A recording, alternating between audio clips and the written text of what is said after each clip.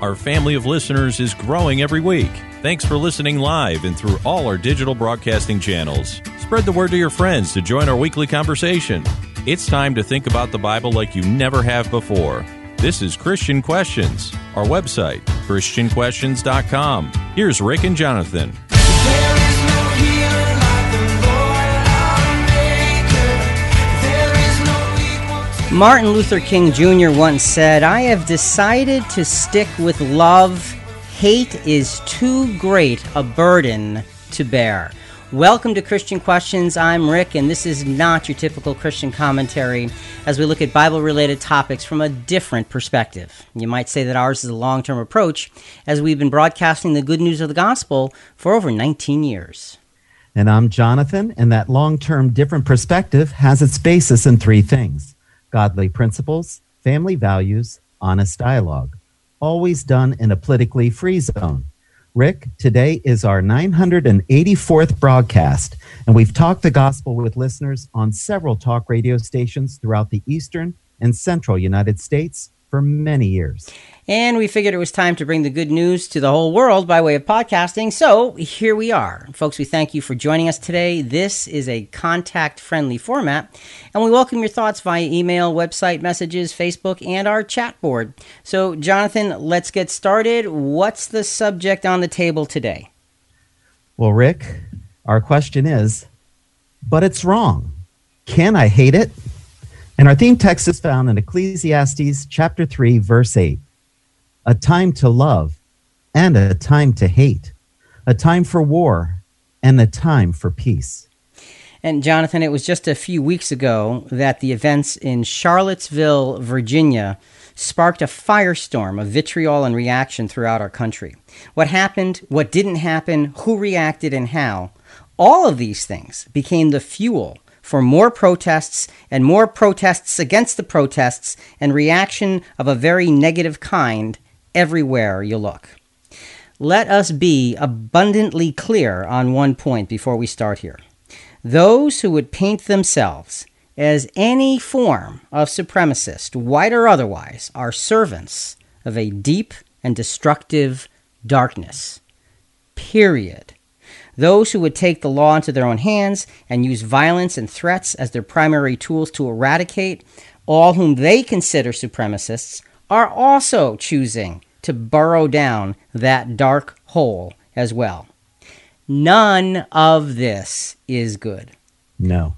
All of this provokes hatred, and rightfully so. Shouldn't we as Christians hate such evil? Well, Rick, yes, we should. Okay. The bigger question here, then, is how do we engage our hatred for evil in a Christ-like manner? So, Jonathan, what we're saying right off the bat, right at the beginning, is there's a right way to hate, and there is a wrong way to hate. And I'm not a betting man, but I'd be willing to bet, well, I'm not a betting man, but you know what I mean. I do. 9 out of 10 times, hatred is the wrong kind of hatred. That's right. So, Jonathan, before we get started, just let me say that it is always our objective with each subject we choose to approach it in a biblical and very relevant, practical way. We search out the context of the scriptures that we cite, we try to find their true meaning, and combine those scriptures with the pressing issues of our day to give you something to really, really think about. And today is one of those times where we've got something we need to think about. But it's wrong. Can't I hate it? Let's start. What does hate mean? Well, Rick, it means intense hostility and aversion, usually deriving from fear, anger, or a sense of injury, and extreme dislike or antipathy. All right. So you've got two definitions here that are somewhat connected, but a little bit different, and they're going to come into play as we go through this podcast. But Jonathan, before we get started with the podcast proper, we have a really important and really actually a great announcement. What is that? Well, Rick, Christian Questions is pleased to announce the opening of our new chat room on our website, available during our live broadcast.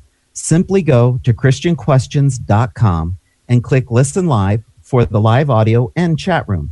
Chat with fellow listeners around the world and we may even include your comments on air. So we previously had a chat room set up elsewhere, but we are trying to bring it all to the website. So go to christianquestions.com, click listen live, and once you get you start listening, the chat board is right below there. You just got to use a first name, if you will, to get started. But we'd love for you to be there and contributing and sharing your comments and thoughts back and forth in the chat room. Go to christianquestions.com and again, listen live.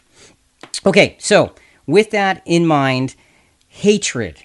The definition was intense hostility or extreme dislike. And you say, well, what's the difference? There is a difference, and we're gonna lay that out in a moment. But first, let's just do a little bit of looking at what makes people hate. We're going to go to a news item from CNN on this, the science behind what makes people hate.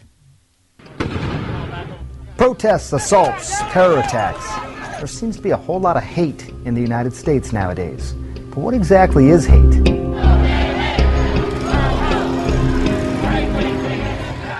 Most of our feelings come in four basic flavors: happy, sad, angry, and afraid. But hate, it turns out, is a different emotion entirely, even from a biological perspective. It was about a decade ago, researchers pinpointed what has come to be known as the brain's hate circuit. They put study participants into an MRI and showed them pictures of people that they had neutral feelings about. Then they also showed them pictures of people that they hated. In this case, perhaps an ex-lover or a competitor at work. And they found certain parts of their brains lit up. And these parts of the brain play a big role in generating aggressive behavior and then translating that behavior into action. All in all, a bad combination, fueled by competitiveness or sense of loss. So there are certain parts of the brain that light up, that engage when we are engaged in that emotion of hatred. And it's a very powerful emotion. And you sometimes you hear people describe it saying, I saw red. And sometimes you lose control of what you say or what you're going to do because the hatred, the emotion, the feeling is so intense it overwhelms you. That's a difficult thing.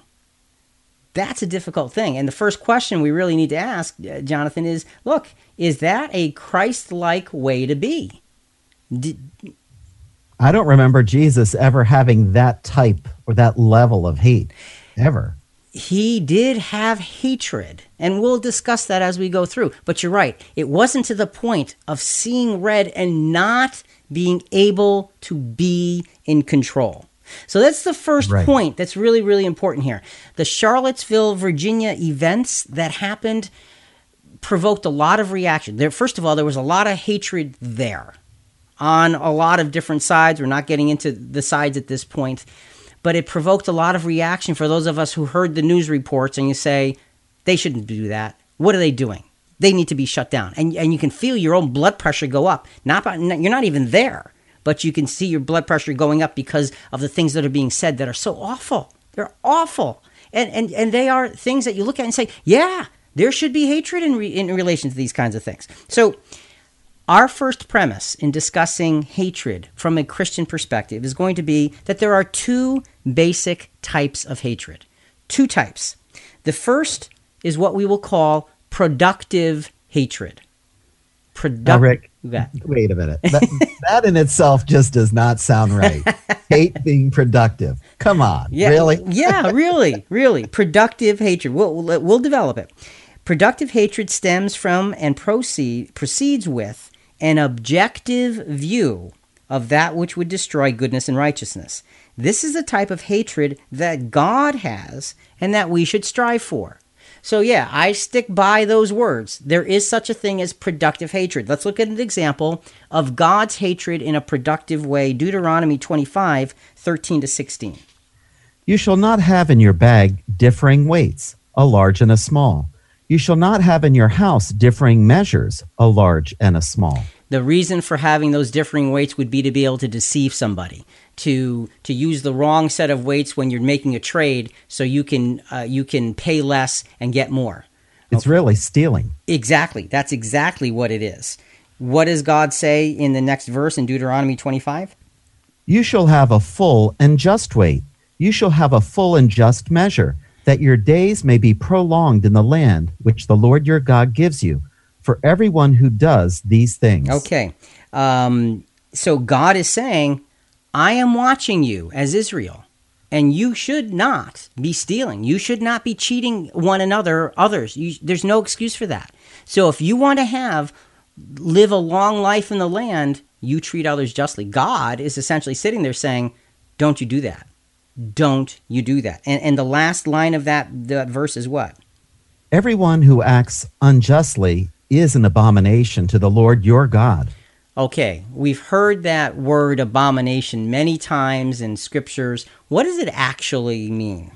Well, Rick, it means something disgusting morally, an abhorrence, especially idolatry, or concretely an idol. Now, Rick, an idol doesn't have to be made of just concrete. Right.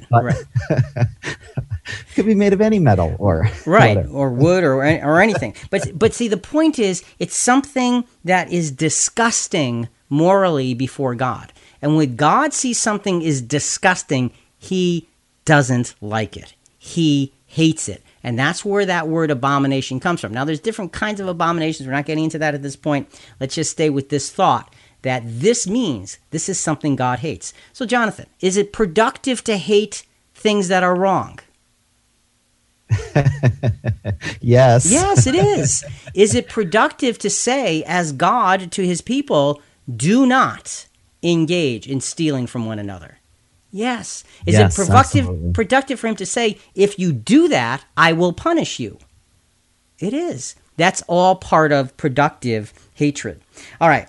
With the thought of productive hatred in mind, let's go to a different viewpoint on hatred. We're going to go to a gentleman. This was from Prager University, which technically is not a university, just by way of disclosure. And he was a young man. As a young man, he was taught to hate. This we're gonna highlight this story throughout our podcast today. This is a very moving story about hatred. This man was taught to hate. Listen to the introduction here. I was born to hate Jews. It was part of my life. I never questioned it. I was not born in Iran or Syria. I was born in England. My parents moved there from Pakistan. Theirs was the typical immigrant story. Moved to the West in the hope of making a better life for themselves and their children. We were a devout Muslim family, but not extremist or radical in any way. We only wished the best for everyone. Everyone except the Jews. The Jews we believed were aliens living in stolen Muslim land, occupiers who were engaged in a genocide against the Palestinian people. Our hatred, therefore, was justified and righteous, and it made me and my friends vulnerable to the arguments of radical extremists. So you can see that he was taught to have an inherent hatred, and he was given reasons why he should have that hatred, and that hatred was against a specific people. It was against the Jews. If you were Jewish, you were hated. There is no in between. You're one of them. I hate you. That's what he's saying. That's where he came from. And Jonathan, that's a tough place to come from. That is, for sure. That was all in his complete environment. Yes. Mother, father, brothers, sisters, that was their belief. And so he grows up with that. And when you grow up with something and it's repeated to you 1,000 times, you don't question it. You just grow up and it's part of your culture. It's part of your being. It's part of what you have learned. So this young man grew up into a mature individual with this inherent hatred. We're going to come back to his story because it's very, very powerful. We had talked about productive hatred and an example of God's productive hatred. Well, the other type of hatred, because our premise is there's two types. The second type of hatred is destructive hatred. Now, this one obviously makes a whole lot more sense to you, right? Oh, for sure. Okay, so destructive hatred. It stems from a personal and emotional perspective that may or may not have a basis of justification. It sees and feeds a frenzied and rash type of reaction. So destructive hatred stems from personal and emotional perspective, and it may or may not have something that's justifiable behind it. Now, in this young man's mind, there was justifiability in his hatred. That's right. Because he said some of the reasons why they hated the Jews, because they were usurpers and so forth and so on. We'll get further in the story and see what happens with all that in a few minutes. But destructive hatred, Jonathan, is the most popular kind of hatred. It's the easiest kind to get involved in. It's the kind that we naturally will adopt, and it is something that is bad for everybody. Bad for the one who's doing the hating, and bad for those that you may be hating. So, to give an example of destructive hatred, we gave an example of productive hatred, God-hating injustice amongst his people. The hatred in the following psalm, we're going to read part of Psalm 109, was directed toward David. Now, commentators speculate on who was being spoken of here, and there are two possibilities. One is King Saul. King Saul, if you remember, really hated David because David was going to take his throne. David didn't do anything to King Saul. He just was. Okay? King Saul's hatred of David was not justified. The other individual who may be spoken of in Psalm 109, and I tend to think this is the case, was Ahithophel. He was Bathsheba's grandfather. When David took Bathsheba and had Uriah, her husband, murdered, you can see a justifiable reason for the grandfather, Bathsheba's grandfather, to really hate David. So there's a justification there. Now, what he did with it, that's another story. But there's at least some basis to say he did this, and it's a hateful thing that he did, and now I'm feeling that hate. So let's go to Psalm 109, verses 1 through 5. O God of my praise, do not be silent, for they have opened the wicked and deceitful mouth against me. They have spoken against me with a lying tongue. They have also surrounded me with words of hatred, and fought against me without cause. In return for my love, they act as my accusers. But I am in prayer. Thus they have repaid me evil for good, and hatred for my love. So David is recounting this hatred that he's looking upon, and he doesn't know what to do with it. So let's boil down this first segment, because I didn't realize we're a little bit further time-wise than I thought we were. Our first handling hatred lesson, Jonathan, is what? Just because a justifiable action may exist that provokes our hatred does not make our hatred a justifiable action. Gotta realize the power of that statement. Just because there's something you say, look, there's a reason for it, doesn't mean you have the right to go down that destructive hatred road. It doesn't. Sure, there's a reason for hatred, but what are you supposed to do with it? How are you supposed to handle it? That's the real question. So look, it might seem like we're parsing words here, but we really do have a target to aim for. Then fire away, Rick. We obviously know that hatred needs monitoring. What about hating our own lives? Is there a right and wrong way to do it? Before we turn the page, we wanted to tell you about CQ Rewind. It's a free weekly service provided by our great team of contributors who help the guys prepare for each episode. It's an in-depth look at their research, scripture, and much more, showing you the map of Rick and Jonathan's content journey. Now let's continue finding out the better answers as we ask the better questions. So, Jonathan, King Solomon wrote our theme text as a result of his exasperation with his own life. Remember, time for love, a time for hate, and so forth. And this gives us another place to look when we want to root out destructive hatred. You know, is there a right way and wrong way to hate? Yes, there is. And what about hating ourselves? Sometimes we hate ourselves. Hating circumstances, ourselves, or our lives has devastating effects on our ability to clearly see and react to the world around us. We're going to spend this segment looking at King Solomon because this man was the wisest man in all the earth.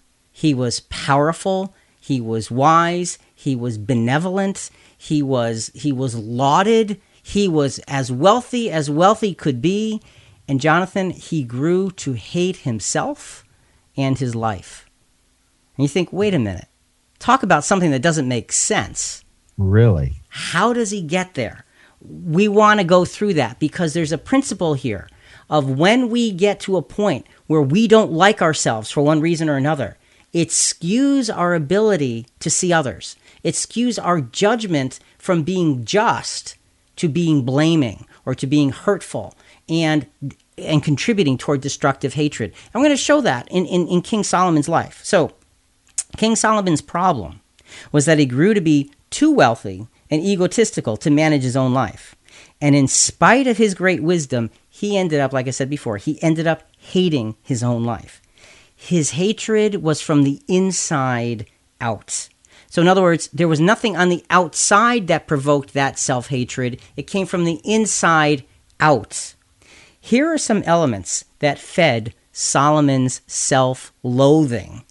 And that self-loathing is a place where hatred in a destructive fashion takes root and grows toward others. And Jonathan, this is a bad place to be. So the first point with Solomon's life and his self-loathing was ego. Okay, his ego. Solomon's wisdom was not tempered with humility, and he saw himself as above others. Ecclesiastes chapter 2, verses 1 to 3. And this is the chapter before our theme scripture about a time to love and a time to hate, a time for war and a time for peace. So Ecclesiastes 2, verses 1 through 3. I said to myself, come now, I will test you with pleasure. So enjoy yourself. And behold, it too was futility. I said of laughter, it is madness. And of pleasure, what does it accomplish?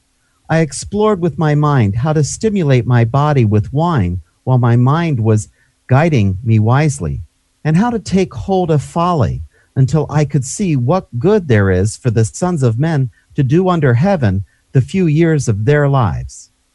Well, Rick, my first observation of this is there are 5 I's in these few verses. What does that say? Well, and again, what it says is that Solomon's incredible depth of wisdom was not tempered with that personal humility. And wasn't it God that gave him that wisdom? Yes. God says As a gift? Right. God says to Solomon, what is it that you want? And Solomon says, I want wisdom. What a great request. What a great beginning. But what a downfall this very, very, very wise man experienced. And you're right, in this first few verses, he's talking about I decided to test myself with pleasure. You're in trouble. Yes. With that kind of a test, okay? So enjoy yourself, I said to myself. But that ended up being futility. Of laughter, oh, it's madness, he says. And of pleasure, what does it accomplish? So he's saying nothing is worth anything. You think, wait a minute, you have everything in the world literally at your fingertips, and nothing is worth anything? And then he said, verse 3 is really amazing. I explored with my mind how to stimulate my body with wine while my mind was guiding me wisely. Now, hang on. That doesn't jive. No, it doesn't. But see what these verses end up with, until I could see what good there is for the sons of men to do under heaven for the few years of their lives. Until I could see if other people's lives were worth anything at all. Wow. He's looking down at them. He's saying these few men, in the futility of their lives, I was trying to find out if there's any reason for them to even live.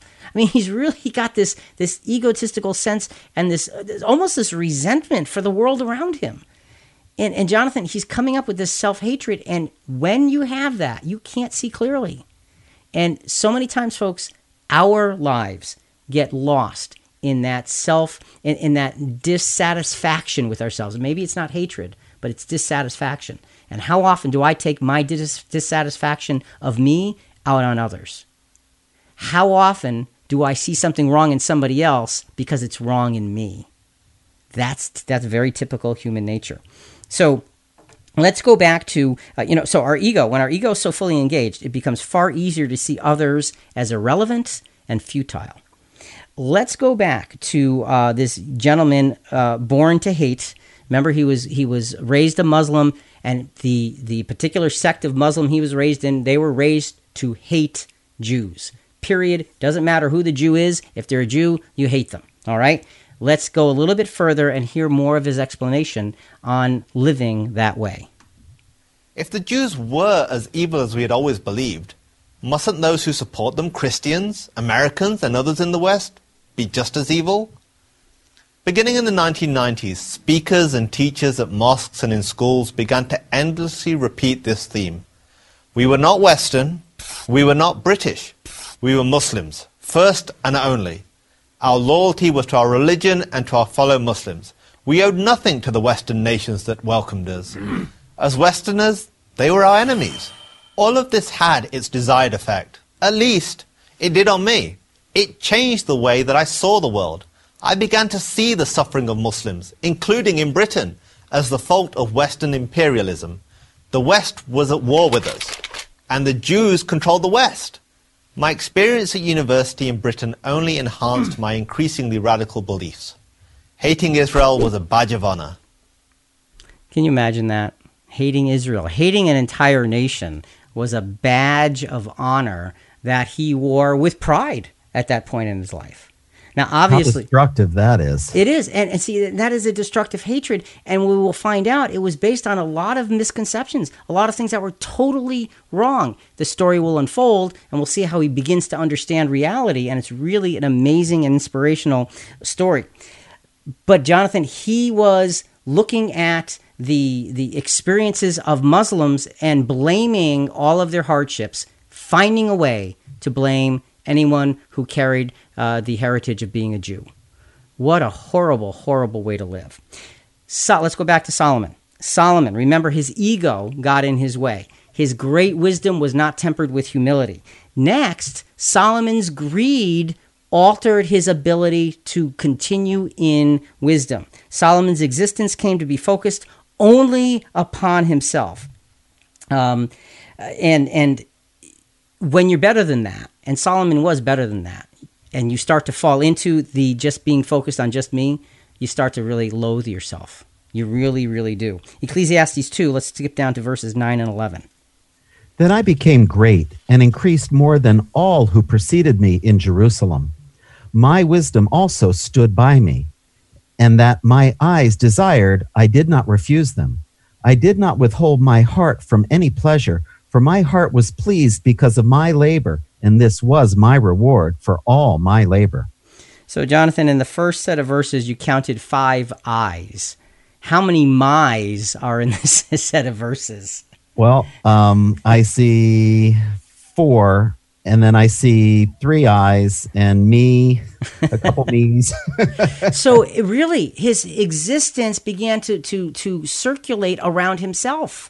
And when it does that, we begin to look down on those around us. I became great. And look, he was a great man. He was a powerful man in all of the world at that time. But it went to his head. And Jonathan, what happens is when we get so self-absorbed with greed and ego, we begin to look down upon others around us and begin to distribute hate toward others around us because they're not like us or they're not feeding what we want us to be. Look, that's what happened in Charlottesville, Virginia.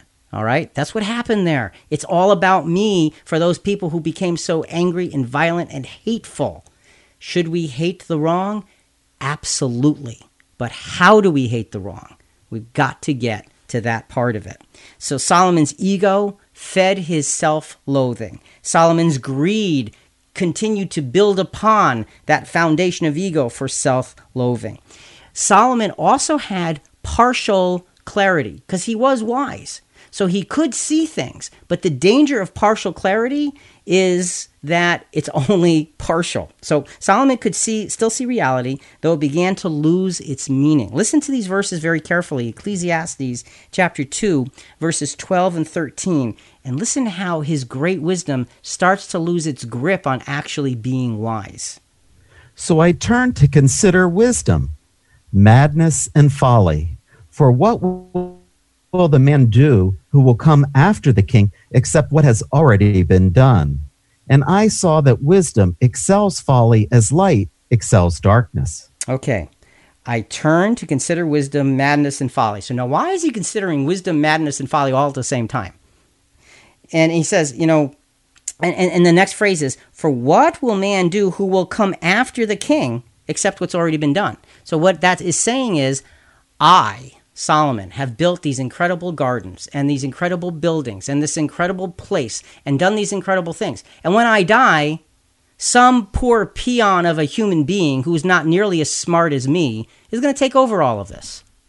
And he's looking at that saying, they don't deserve to take over what I have done. All that I have done is going to go to waste because I will not be there in my wise state to manage it. You see how he's taken himself away from all of the other people around him, put himself in his own little category. And it's all about him. It's only about him. I did not withhold my heart from any pleasure, for my heart was pleased because of all of my labor, and this is my reward for all of my labor. And we can count me's and my's again. We won't do it this time, but there's a lot of them. So you've got... This can only give a false sense of security and develop hatred to everyone except himself. Right. I saw that wisdom excels folly. He's right. And light excels darkness. He's right. But it didn't change him. So he had the clarity to see it, but he didn't have the maturity and the humility to act on what he saw. The next level, you start with ego, then that ego builds greed, and that greed is built in partial clarity, and the next thing that happens is things are now futile. You come to a point of futility. Solomon gave up as his insatiable approach brought him nothing but frustration. Now, this is the man who had built these incredible things. And this is what he comes to. Ecclesiastes 2, 15-17. Then I said to myself, as is the fate of the fool, it will also befall me. Why then have I been extremely wise? So I said to myself, this too is vanity. So what he says right there, Jonathan, is I was so wise and it was for no good. It was useless. So now his incredible wisdom has brought him to the point of saying my wisdom is futile. I mean, man, wake up. You've completely lost your grip on any sort of godliness. And Jonathan, he is getting to the point of really despising himself here. For there is no lasting remembrance of the wise man as with the fool. So I hated life, for the work which had been done under the sun was grievous to me, because everything is futility and striving after wind. So he's saying that I hated life. After all the incredible accomplishments, he hated life because to him, if I can't be the one to continue to control it, if I can't live forever, if I can't always be the one on top, then it's all futile because some other bonehead is going to take over the things that I built. And that's the way he was looking at other people. He was looking down at them with this awful sense, and he had this resentment for the other human beings around him. If he had true wisdom and benevolence, he would have had mercy and understanding. But Jonathan, he was devoid of all of those things.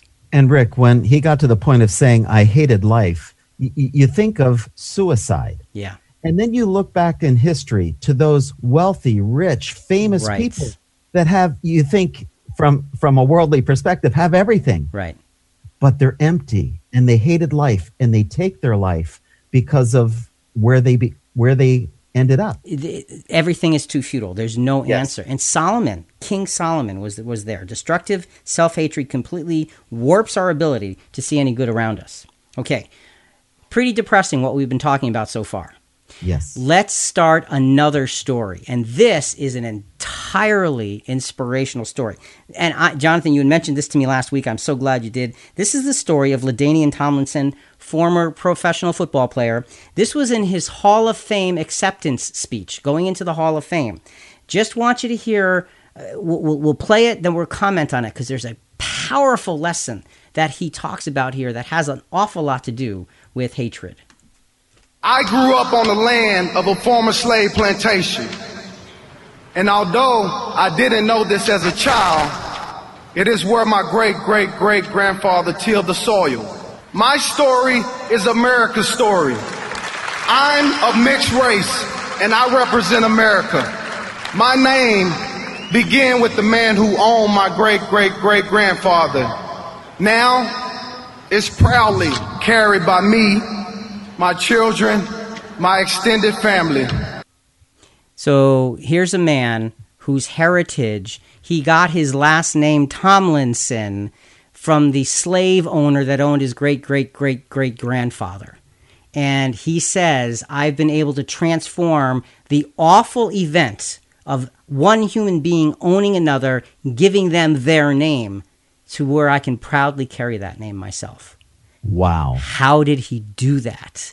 We're going to get into that in a few minutes. Let's get back to Solomon, because we've got to finish what he started, and what he started, Jonathan, wasn't good. Thus I hated all the fruit of my labor, for which I had labored under the sun, for I must leave it to the man who will come after me, and who knows whether he will be a wise man or a fool. So Solomon says, now I hated everything I did. I hated the fruit of all of my labor. That's where his self-loathing got him. That's where his overthinking and his putting himself first got him. And that can be a place where we go, where hatred then becomes an awful thing that we now spread to others. So what's our handling hatred lesson for this segment? Well, Rick, we must be very aware of how easily our warped view of our own life can corrupt our view of others' lives and their role in the world around them. So we are looking at that Muslim individual earlier in the segment who had a warped view of life. We're comparing that with LaDainian Tomlinson, who didn't have a warped view of life, but had every right to have a warped view of life. And we're saying, okay, there's a lot here that we need to discuss. So far it seems like destructive hatred is all about me. It really does. We know that hatred from the inside out is obviously destructive. What about hatred from the outside in? Every episode, we cover a lot of ground. Part of gathering all the information and drawing conclusions is having a thorough conversation. Thanks to all our listeners for all your feedback every week. Rick and Jonathan want to hear more comments and questions. Talk to us at ChristianQuestions.com, through all our social media channels, and download our app by searching Christian Questions in your app store. Now, since we have puzzle pieces everywhere, let's put those pieces together. So, Jonathan, before we fully get to outside-in hatred, it's important to finish the thoughts of King Solomon. After his tirade about nothing mattering, his next Ecclesiastes writing basically says that everything has its time and place, and there's nothing anyone can do about it, no matter how rich or wise that they are.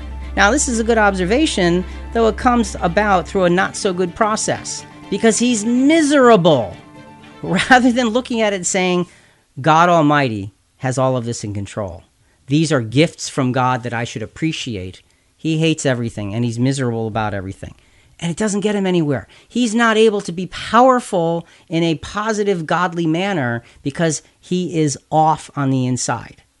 The inside-out hatred of himself makes him look at everybody else with disdain, and everything now has become vanity in his own eyes.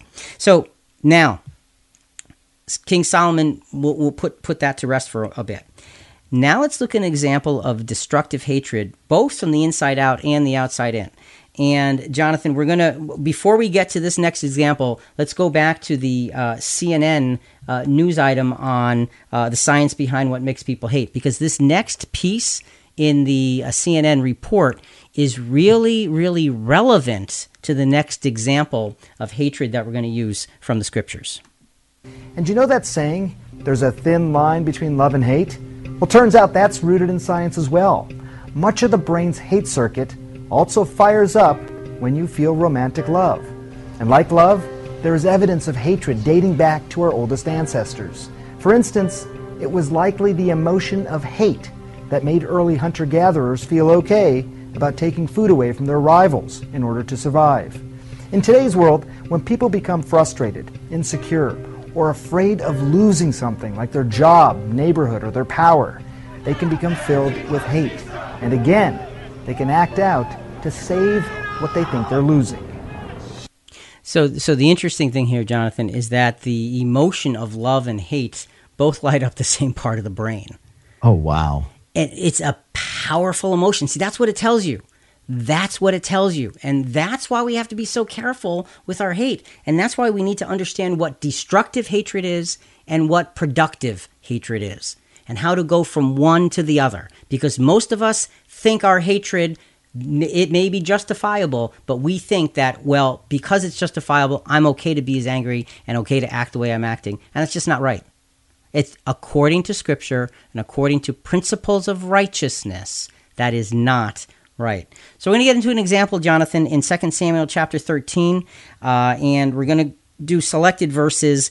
This is a story, folks, just let me tell you, in case you have kids listening, this is a story about rape.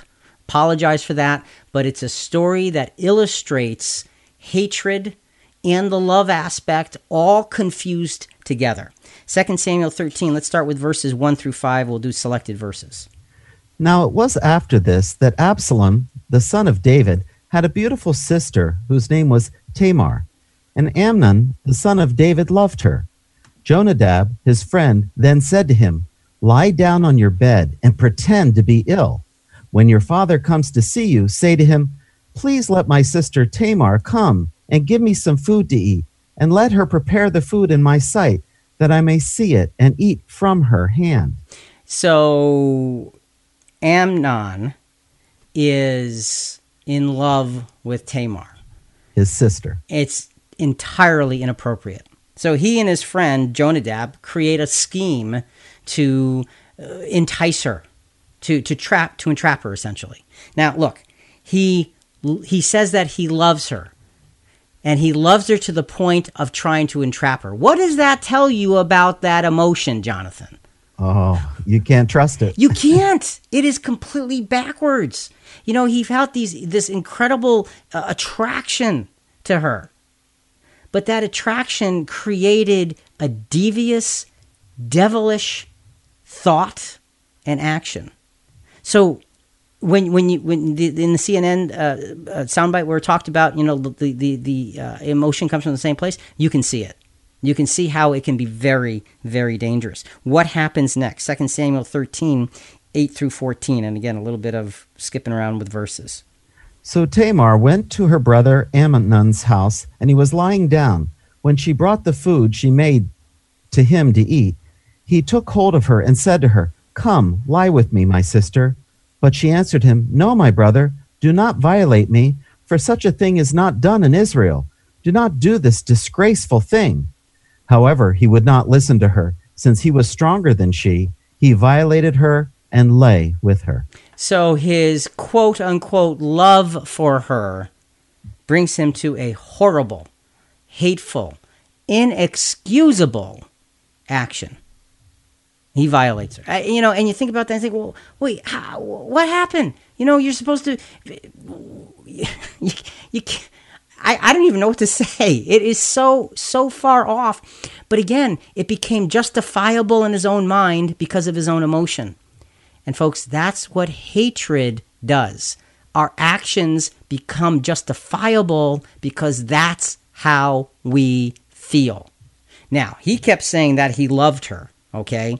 But it brought him to an inexcusable situation and action. So he commits this horrible act. What happens next? Let's go to 2 Samuel 13, verse 15. Then Amnon hated her, and very great hatred, for the hatred with which he hated her was greater than the love with which he had loved her. And Amnon said to her, "Get up, go away." So you can see that CNN news piece about love and hate being from the exact same spot. There's proof right there in ancient history of Amnon doing this horrible thing and then having this rage against her. What did she do wrong? Nothing. But she became the enemy, and his hatred for her raged far beyond the quote-unquote love that he had for her. Now, wouldn't that have stemmed from a guilt that was within him after he realized what he did? Could have been from guilt. It could have been from the fact that she didn't want it to happen. It could have been from, a whole lot of things. But the fact of the matter is that he has this hatred for her, and he's almost violent about getting her out of there, sending her away. Now love becomes hate, destructive hate from within, and it starts a chain reaction of sorrow because everything that happens in this event afterwards is miserable. Let's go to a handling hatred lesson at this point. Well, Rick, destructive hatred is always emotion-based and often needs no more prompting than our own hearts and minds. We have to remember that. That's what one of the things that this experience, scriptural experience, is teaching us. Destructive hate is always based in our emotions. Always. And sometimes, therefore, you need no more prompting than what's inside of my own heart and mind. And that's not a good thing, Jonathan. That's not a good thing. And when we saw the events in Charlottesville, what we saw were people reacting, not thinking, not seeing one another from a human being standpoint, but they were just reacting. Interesting scripture to counteract all of that. Jeremiah 17, 9 and 10. This is God speaking. The heart is more deceitful than all else, and is desperately sick. Who can understand it?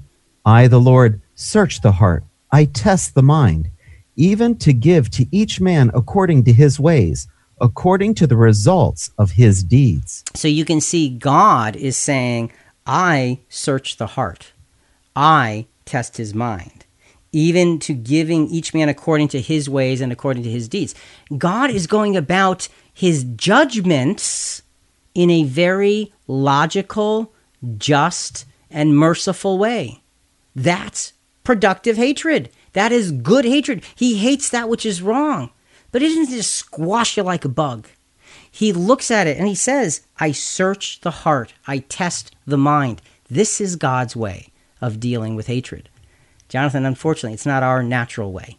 No, it's not. And we have to learn to rise above the natural emotional reaction to get to a righteous response when it comes to hatred. So let's go back to our PragerU story, Born to Hate. This is that Muslim who was, just naturally raised to hate Jewish people. And let's see what happens as he gets to a point where, he's old enough now to really want to do something productive with his life. Well, let's see what he starts thinking about. While at university, I decided the protests and propaganda against Israel were not enough. True jihad demanded violence. So I made plans to join the real fight. I would leave college and join a terrorist training camp in Pakistan. But fortunately for me, fate intervened. In a bookstore, I came across a book called The Case for Israel by Harvard law professor Alan Dershowitz. The Case for Israel? What case could there be?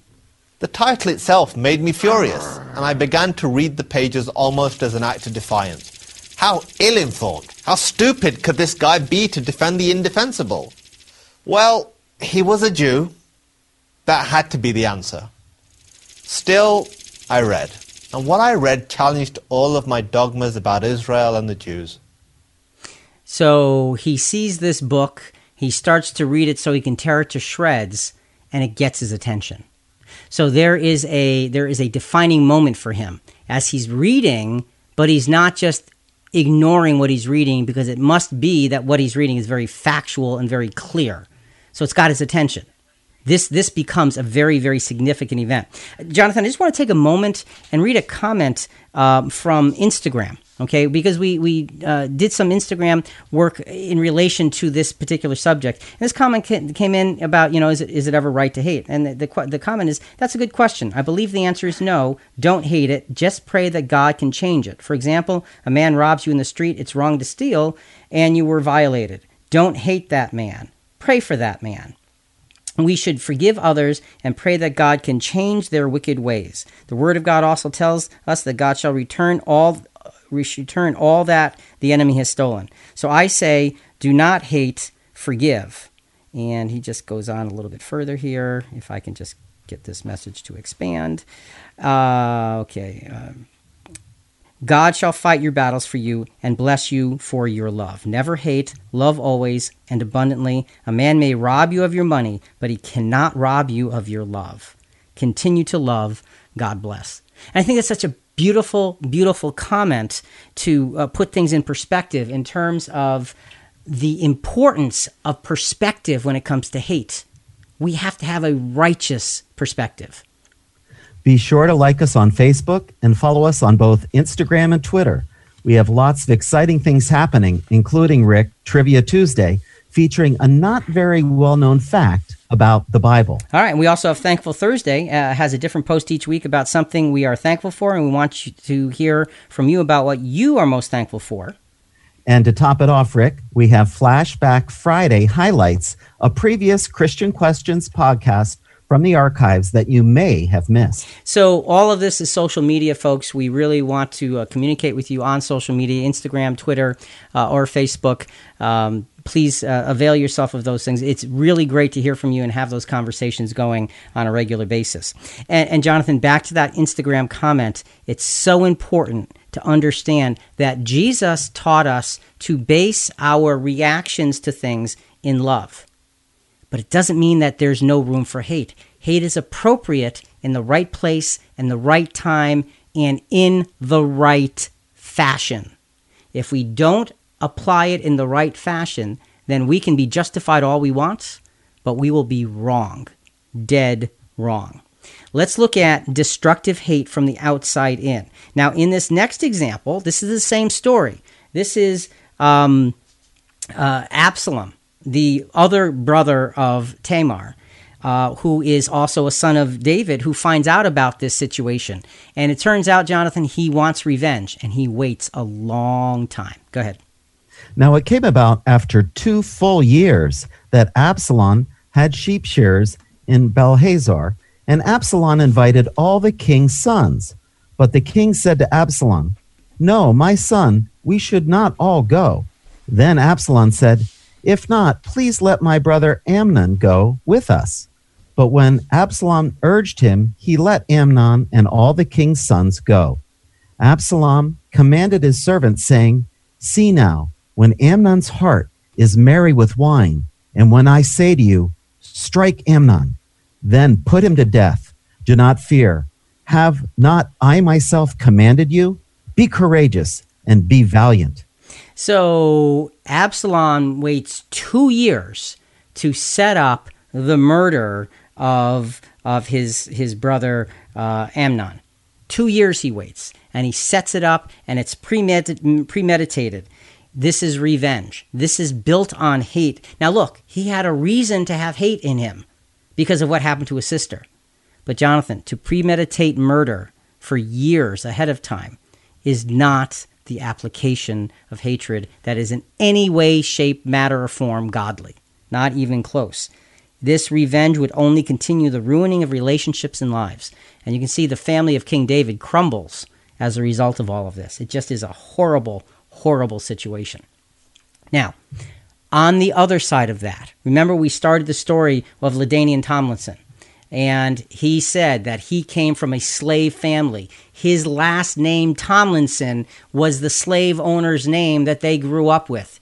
He said that he had learned to embrace that name and wear it with pride as his own. This is a special man. Let's hear the next part of his story. Hi, LaDainian. How you doing? Good. Chris Tomlinson. All right, Chris Tomlinson. Yeah, it's good to meet you. Nice to meet you. As you can tell, we have the same name. Yes. Our families have been kind of connected since the founding of this hill. Here's a white man that shares your last name. What was that like for you, and how difficult was that? It was very difficult because I realized the reason I had that last name. I had made it to a point in my life, I didn't have to hear this, but I needed to hear it. I needed to hear it for me to grow. Did you hear that? I needed What maturity. Wow. I needed to hear it for me to grow. So he actually met with a descendant of the slave owner Tomlinson. And the two met on the property, and they shook hands, and they began to have a conversation. Here is a man who could rise above hatred in a valiant, beautiful, powerful way. What's our handling hatred lesson, Jonathan, as we wrap up this segment? Well, Rick, we must learn to face justifiable hatred without being led by our emotions, and instead be led by understanding, lest we join the ranks of those who ruin lives. LaDainian Tomlinson is a great example of justifiable hatred being led by understanding and doing something entirely different with it. Once again, Jonathan, it seems... Hi, LaDainian. How you doing? Good. Chris Tomlinson. Sorry about that. Once again, Jonathan, it seems to be all about me. Yes, it does. But enough already with destructive hatred. How do we adopt and live by productive hatred? Join our conversation by messaging us through the Christian Questions app. Download it now in your app store. Just search Christian Questions, then give us your thoughts on this and future episodes. Now, let's take a CQ deep dive. So, Jonathan, the first and most important step to adopting and living by productive hatred is the ability to recognize the difference between the two. This recognition does not come easily and needs to be nurtured, tested, developed, and then it needs to be nurtured some more. It is a very difficult path to walk down. But if we want hatred, and hatred is appropriate at times, in the right way, we have to nurture the right kind of hatred, and we cannot play the game of fooling ourselves to think that, well, I feel this way, therefore I'm right. No. If you feel that way, you should automatically challenge that feeling and put it up against righteousness and goodness and godliness and compassion and mercy. That's how you tell if how you feel is in accordance with God's will. And I want to make a quick point through a quote. What happened in Charlottesville was people were throwing the idea of America all over the place. You know, this side stands for what they see as America, and that side stands for what they see as America. This is a great quote from Charles de Gaulle that helps us understand what patriotism is and what nationalism is. Patriotism is when love of your own people comes first. Nationalism is when hate for people other than your own comes first. Big difference between the two. And Jonathan, look, we can be family oriented and love for your family comes first. That's a good thing. But we should have love for others as well. And the whole idea of hatred gets so misconstrued and so justified, and it's so inherently wrong in that emotional state. We cannot allow ourselves to be emotional in that hatred. So we're going to build a foundation or talk about the foundation for productive hatred in just a moment. But we have a comment here, Jonathan, so let's get that comment going. Trish, what do you have for us? All right, I got a couple comments from the chat. One says that these examples, it says, makes me think our love must be according to God's principles. And when it is, it can be trusted. And the same is true with hatred. It must be guided by the Holy Scriptures or principles. So our love definitely has to be guided by God's principles. There's another one. I'm just trying to find it. It says, Jesus hated the money changers. Jesus' hatred of the money changers resulted in some pretty destructive behavior towards them. Where do we draw the line as followers whose kingdom is not of this world? Okay, actually, I'm glad that you brought that comment up, because Jesus did not hate the money changers. He hated what they did. And if you analyze, thanks, Trish, for those two comments. Very good to hear comments from the chat board, folks. Thank you. What Jesus did in that example, Jonathan, if you analyze it, is he disrupted what they did, but didn't take anything away from them. He made it difficult for them. He made it difficult for them to stop, to continue to rip the people off. But you notice, like, he let the animals go run. Those animals could be caught. He turned the tables over. Now the money changers are going to have to argue amongst themselves whose money it is. That should be fun. Let them argue amongst themselves. But he didn't let the doves go. The doves would have flown away. They would have been lost and gone. He didn't do that for two reasons. One, they legitimately belonged to those money changers. But two, those were the things that the poor could buy to do their sacrifice. So Jesus didn't act out of hatred for the money changers. He acted out of hatred for what they did in a house of prayer. Big difference. And Rick, what they did is they had cheating weights. Yes. And they were cheating everyone that was buying the sacrifices and making more money than they should have. Right. And that was the problem. Right. So, and that's what we started with. Remember, God hates that. God hates that. So it's really important to put this all in perspective. Trish, what? Well, I just wanted to ask a question on your comment, though. He still got violent. So, do we have the right to be violent? Okay. He did not get violent. He got disruptive. He did enough to stop it. He couldn't have gone in there and said, everybody stop, because nobody would have heard it. So, but he turned the tables over and disrupted the activity. It was enough to make it stop. To get violent would have been to go after and beat on the people and all of that. Jesus did none of that. So no, we don't have a right to get violent. Righteous indignation is something, Jonathan, that we like to talk about. Like, well, when I was angry, I was righteously indignant. Were you, or were you just emotional? You know, that's the thing that we have to really, really think about. So let's build a foundation for productive hatred, okay? Hebrews chapter 1, verses 8 and 9. This is how productive hatred works, right here. This is the good kind. But of the Son, he says, your throne, O God, is forever and ever, and the righteous scepter is the scepter of your kingdom. You have loved righteousness and hated wickedness. Therefore, God, your God, has anointed you with the oil of gladness beyond your companions. So what this is prophetically saying of Jesus is you have loved righteousness and you have hated wickedness. Hatred properly applied. Therefore, God has anointed you with the oil of gladness. God has given you something special because you stood for that which is right and stood against that which is wrong. Productive hatred is coupled with appropriate love for righteousness, and therefore an absolute key to our footstep following of Jesus.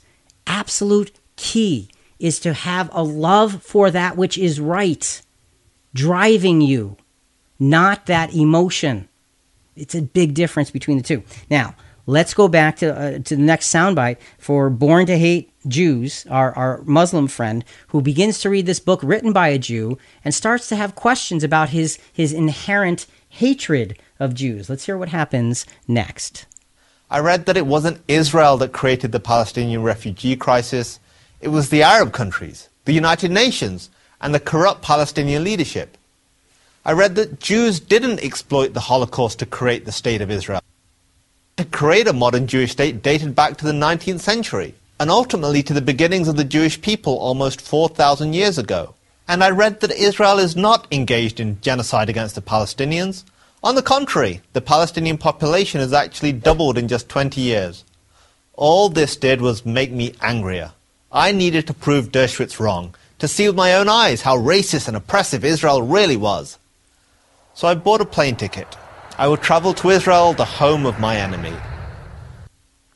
You got to give this man credit for taking it that far. He's angry. He says, this cannot possibly be true. I'm going to find out. I'm going to go see it with my own eyes. I'm going to prove it with my own eyes. And then I can have my righteous hatred. And you see what he's doing? He's trying to build on that emotion, just like we're saying we can all do. So, Jonathan, we can all be in the same category as this man who was walking down the road to becoming a radical hater of human beings. Wait till you see what happens at the end of the story. We'll get to that later. All right, so Jonathan, he's finding the facts and he's being intellectually honest enough to do something positive here. So we want to go through and develop 5 steps for moving towards productive hatred. And Rick, this is the important part of the podcast because we want to really ingrain ourselves in understanding the 5 productive hatred, so we do it right ourselves. So go to ChristianQuestions.com and sign up for CQ Rewind, the full edition. So you have each of these steps printed out in front of you so that you can practice them, make sure you're on the right page with God's word and his attitude of proper productive hatred. Okay, good. CQ Rewind, the full edition. It's a free service at ChristianQuestions.com or through your Christian Questions app.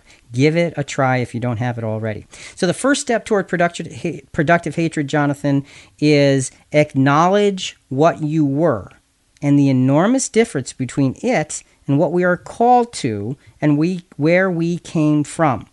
To build that thought, we go to Ephesians chapter 4, verses 17 through 19. So this I say, and affirm together with the Lord, that you walk no longer just as the Gentiles also walk, in the futility of their mind, being darkened in their understanding, excluded from the life of God because of the ignorance that is in them, because of the hardness of their heart. And they, having become callous, have given themselves over to sensuality for the practice of every kind of impurity with greediness. So what the apostle is writing, he's saying, look, this is what you once were. You used to walk in the futility of your own mind. You had become callous because of the hardness of your heart. And that's what feeds the wrong kind of hatred. He's saying if you have come to Christ, you're something different. Your whole being is driven by something bigger, something more powerful, something strong, something admirable. You need to remember, acknowledge what you were. Acknowledge the enormous difference between what you were called to and where you came from. We are all born in sin and shapen in iniquity. So look in the mirror with honesty and humility. Help us, and that helps us to find Jesus every day. Now, let's go back to LaDainian Tomlinson, okay, again, because remember, here's a man who had every reason to have that resentment building up in his heart and in his mind because of the fact that he came from a slave family. His name wasn't even his own name, and now he meets with a descendant of the slave owner, and they're standing on the property that his great-great-great-grandfather tilled the soil of. Let's listen to his further reaction here. This is so inspiring. Once we got to talking, and Chris said to me, I want to apologize to you for what my family did to your family. Even though he had nothing to do with it. He couldn't have changed what happened, but just the fact that he said, I want to make this better and I want to talk about this. That's what kind of drew me into Chris and made me, open my arms with love for him. Made me open my arms with love for him. Why? Because he simply acknowledged that what happened way back when was horrible. And, I love Mr. Tomlinson's attitude, LaDainian's attitude here, where he says, the man couldn't fix it. He couldn't change what happened, but he just simply acknowledged it, and that was enough for me. What a powerful antidote for hatred Mr. LaDainian Tomlinson gives us. He had every right to have that resentment just eating him up, but he chose to live above and beyond it in a very special way. Jonathan, that is just so incredibly inspiring. Just incredible. What humility he shows us there. So our first step toward productive hatred was to acknowledge what we were. Our second step toward productive hatred is to abandon what we were. Don't merely push it out of the way, desert it intentionally. Ephesians 4:20-22. But you did not learn Christ in this way. If indeed you have heard him and have been taught in him, just as truth is in Jesus, that in the reference to your former manner of life, you lay aside the old self, which is being corrupted in accordance with the lusts of deceit. Lay aside the old self. Now, that's not just sort of pushing it, just nudging it out of the way just so you can get by. Laying it aside. Put it away. It no longer belongs to your life in a relevant manner. You have to go beyond it. Our hatred, our proper hatred, depends on our putting aside our old self. And Jonathan, that's hard to do. We can do it through intentional prayer, through thinking and action, intentional thinking, intentional action. These are powerful steps, but it has to be on purpose. We cannot expect to learn how to hate properly by just sitting back and saying, oh, God will teach me. No. You have to unlearn. You have to undo. You have to change what drives you so you can get to what you should be driven by. Let's go to the next step of productive hatred. The third step is to appreciate the power of your new spiritual life. So first we acknowledge what we were, then we abandoned what we were, and now we appreciate the power of our new spiritual life. Know where it's from, what it is meant to accomplish, and how it's meant to work. Back to Ephesians chapter 4, this time verses 23 and 24. And then you'll be renewed in the spirit of your mind, and put on the new self, which is in the likeness of God, has been created in righteousness and holiness of the truth.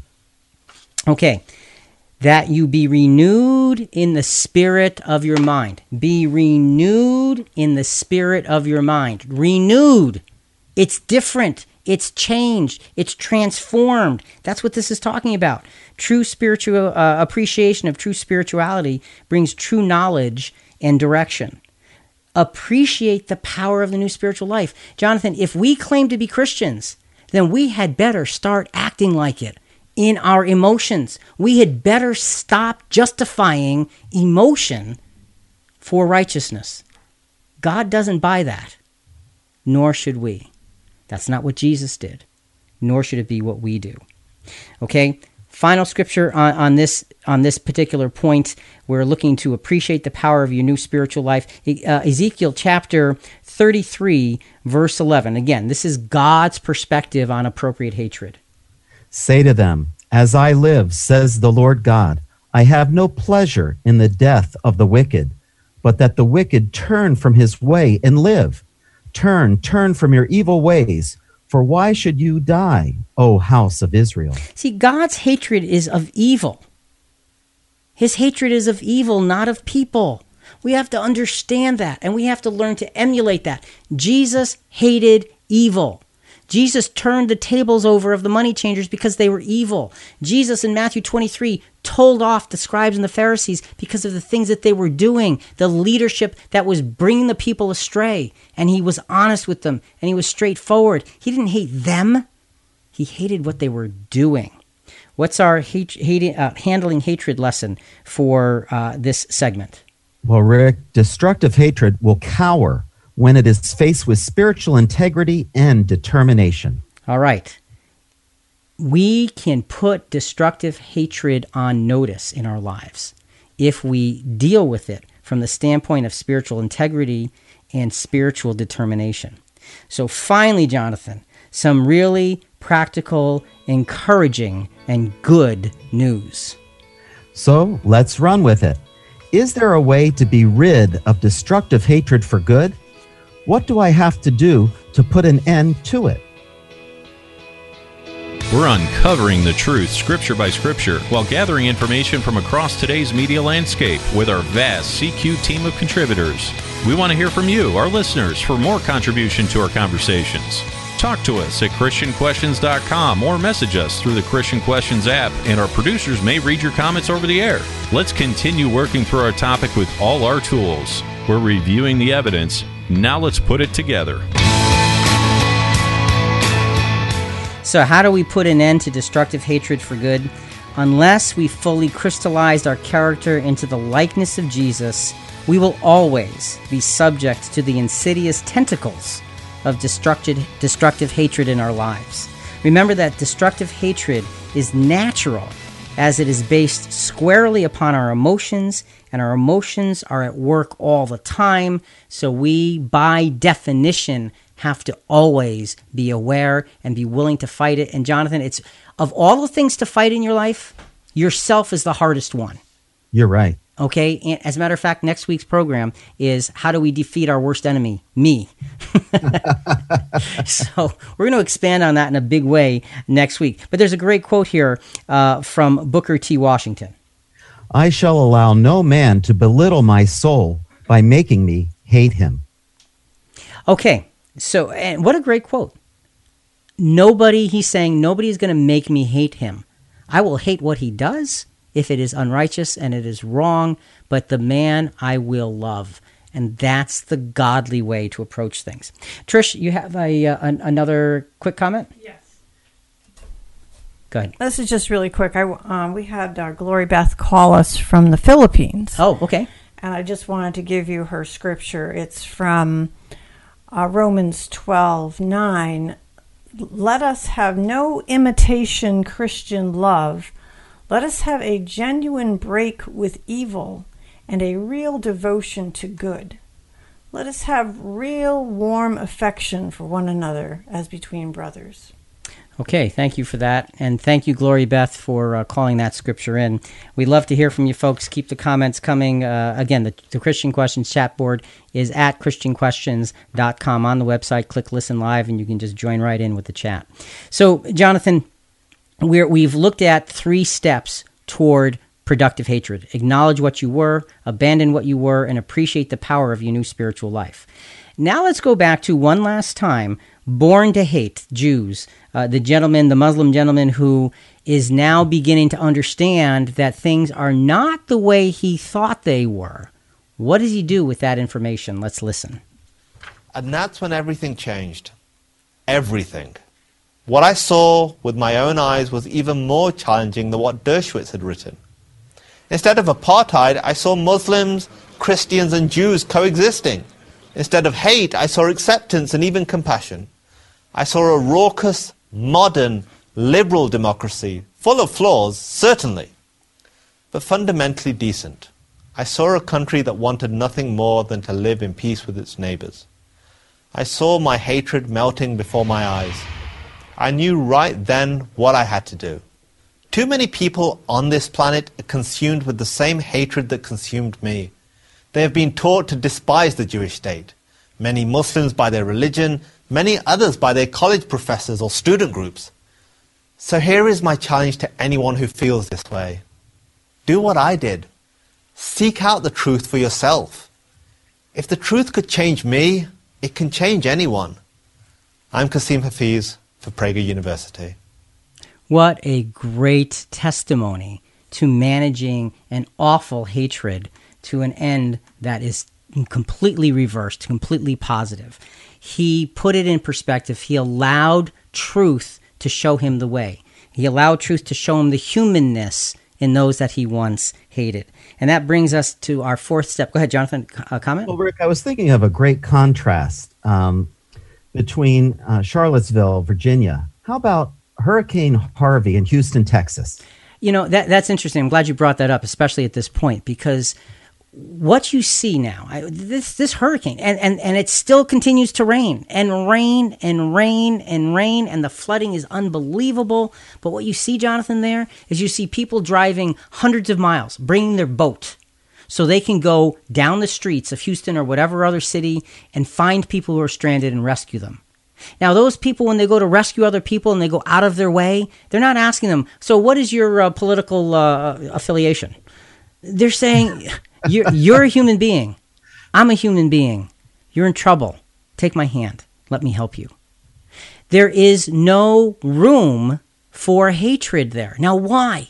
Because it's human catastrophe. It's human tragedy. And I think the lesson of Charlottesville versus Hurricane Harvey is that in Charlottesville, it's all ideological.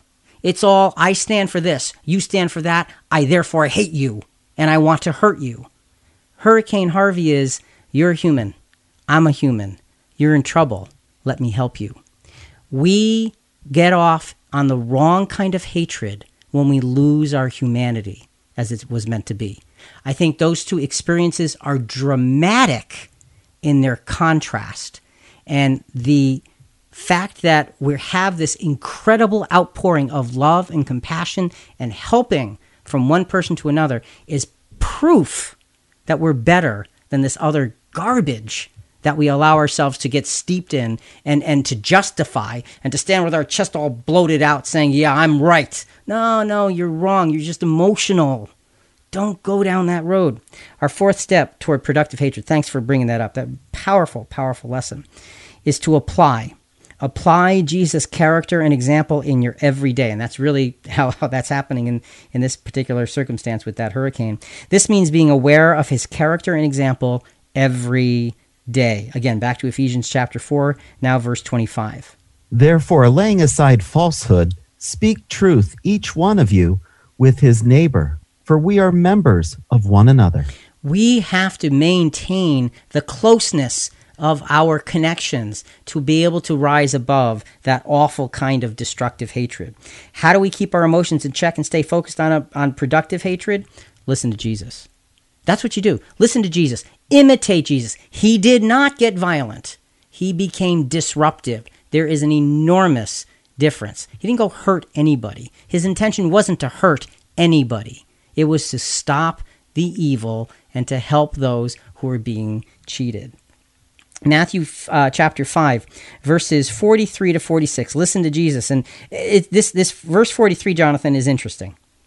You have heard that it was said, you shall love your neighbor and hate your enemy. Now, look, in the Old Testament law, it said, you shall love your neighbor. It did not say, you shall hate your enemy.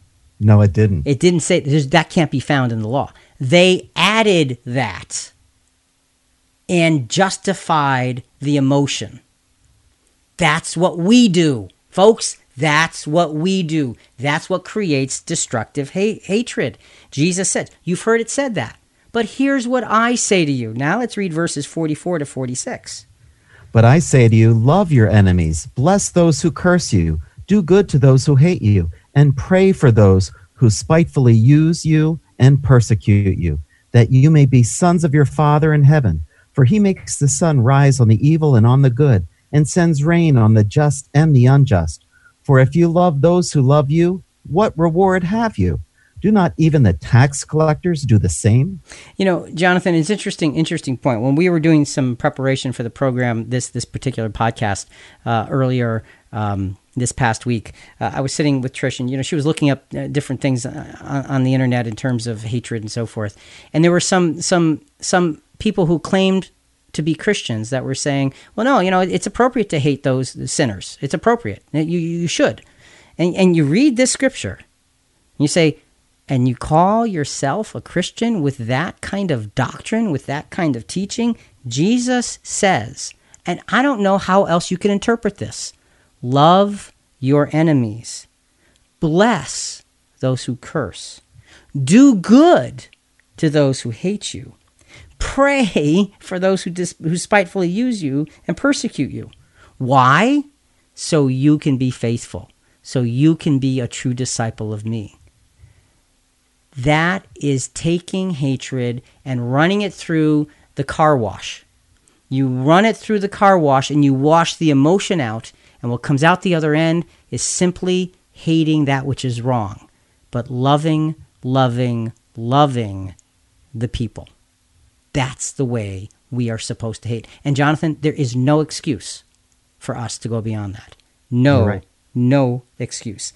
Hate must not emanate from us, because God does not emanate hate. He cares. He cares for everyone. And on the heels of this, I think it's only appropriate to go back to the LaDainian Tomlinson story one more time, because here's a man. And the beautiful thing about his story is he didn't have to tell that story. He didn't. But he chose the biggest stage that he could be on. He's going into the Football Hall of Fame. And he's standing there in that gold jacket and with all of these people and all of these cameras, and that's where he tells the story. Why? Because he is attacking the hatred that's driven by emotion, saying there is another way, and he's doing it in such a loving, humble way. He's saying, let me just tell you my story. So let's just a very, very quick conclusion of the LaDainian Tomlinson story. For just those simple words of, I'm sorry, but I want to tell this story because it's important for America to understand that all of our stories are very similar. And if we understand that, we can truly change the way some of us feel about one another. He realizes he can't change the world, but he says, you know what? We can truly change the way some of us feel about one another. And just like the story of the Muslim individual who started out with a lifelong brainwashed thought of hating anyone who was a Jew, no matter what, if they are Jewish, you hate them. You want them dead. That's what he had thought. He was able to grow through that, realize that that was not based on fact, but in fact was based on fantasy and fiction, and it was based on hatred that was not legitimate in any way, shape, or form. And he had the courage to change. LaDainian Tomlinson, his name was not even his own family name. It was given to him by the people who owned his great-great-great-great-grandfather. He didn't hate that. He grew to love his name. And he executed change in that family tree, Jonathan, probably for generations to come, in terms of those two sides being able to actually get together and communicate. So we've gone through 4 steps toward productive hatred. Acknowledge what you were, abandon what you were, appreciate the power of your new spiritual life, and the 4th step was to apply Jesus' character and example in your everyday. So what is the 5th step? Acquiesce to a spiritual, balanced approach to life, Rick. All right. Anger and hatred happen and can be good as long as they are merely tools of righteousness. Not tools of your emotion, not tools that you can hurt somebody with. Anger and hatred can be good as long as they are just tools of righteousness. That's what they're supposed to be. And you know, Jonathan, one of the classics, I used to be a woodworker, and one of the classic things about woodworking was you use the right tool for the right job. You never try to use the wrong plane in the wrong situation, because it's not going to work right. Hatred is a tool of righteousness that can actually help to elevate a circumstance, not destroy it, as long as we are doing it without that emotion and with appropriateness.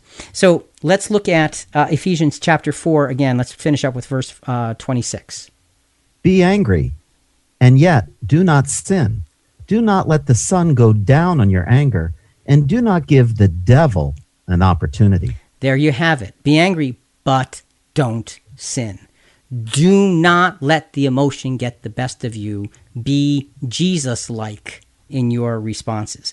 We're going to finish up. We've got 2 more scriptures, Jonathan. This next scripture is interesting because it talks about hating. It talks about, and it's in Revelation, it talks about, being hateful towards something very, very specific. Revelation 2:6. Yet this you do have, that you hate the deeds of the Nicolaitans, which I also hate. Okay, let's figure out who were the Nicolaitans and what was it that was hated. Were the Nicolaitans themselves hated, or were the deeds of the Nicolaitans hated? First of all, let's find out who they were. Let's go to a commentary from Jamieson, Fawcett, and Brown. The Nicolaitans were a loose sect which sheltered themselves under the name of Christianity. They held hateful doctrines, and they were guilty of hateful deeds, hateful to Christ and to all true Christians. And it is mentioned to the praise of the church of Ephesus that they had a just zeal and abhorrence of those wicked doctrines and practices. An indifference of spirit between truth and error, good and evil, may be called charity and meekness, but it is not pleasing to Christ. So this group was a group that took true Christianity and utterly, completely corrupted what it stood for and made it just a simple a cloak for doing whatever it is they wanted to do. And they did it in the name of Christ. And look, we can see that through a lot of history, Jonathan. We can see how the name of Christ was used to overtake nations. The name of Christ was used to torture people. The name of Christ was used to make money. All of those things are not part of the name of Christ. No. And what Jesus is saying in Revelation is, hate those deeds. And he's very specific. He doesn't say hate the people. Hate the deeds. Hate the deeds. Hate the deeds. And act in a righteous, just manner as a result. Love the sinner, hate the sin. That's the lesson that we've been learning here. And this can be so easy to confuse. So one last scripture, Jonathan. We're almost out of time. 2 Peter chapter 3, verse 9. The Lord is not slack concerning his promise, as some count slackness, but is long-suffering toward us, not willing that any should perish, but that all should come to repentance. God loves humanity. We keep bringing that out again and again. God's love for humanity is big, and it's powerful, and it's strong, and it's righteous. Let us cling to that standard for our hatefulness when it has to be applied. Handling hatred lesson, last one, Jonathan. Well, Rick, God's hatred is for a purpose, that of identifying wrong and darkness so that right and light will one day be fully, unequivocally embraced. For our hatred to be productive, it must have the same motivation. We have to be motivated the way God is motivated, to do the right thing in the right way, do it in the footsteps of Jesus. Hatred is appropriate, but only productive hatred, and that is not a common thing. So if you think you've got it, think again, because most likely you're on an emotional track, not a productive track. For Jonathan and Rick and Christian Questions, we'll be back again next week with another subject. But until then, hatred needs to be carefully applied with compassion and grace to be productive. Think about it.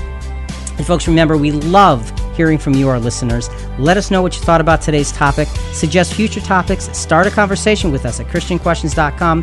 Download our app. Talk to you next week.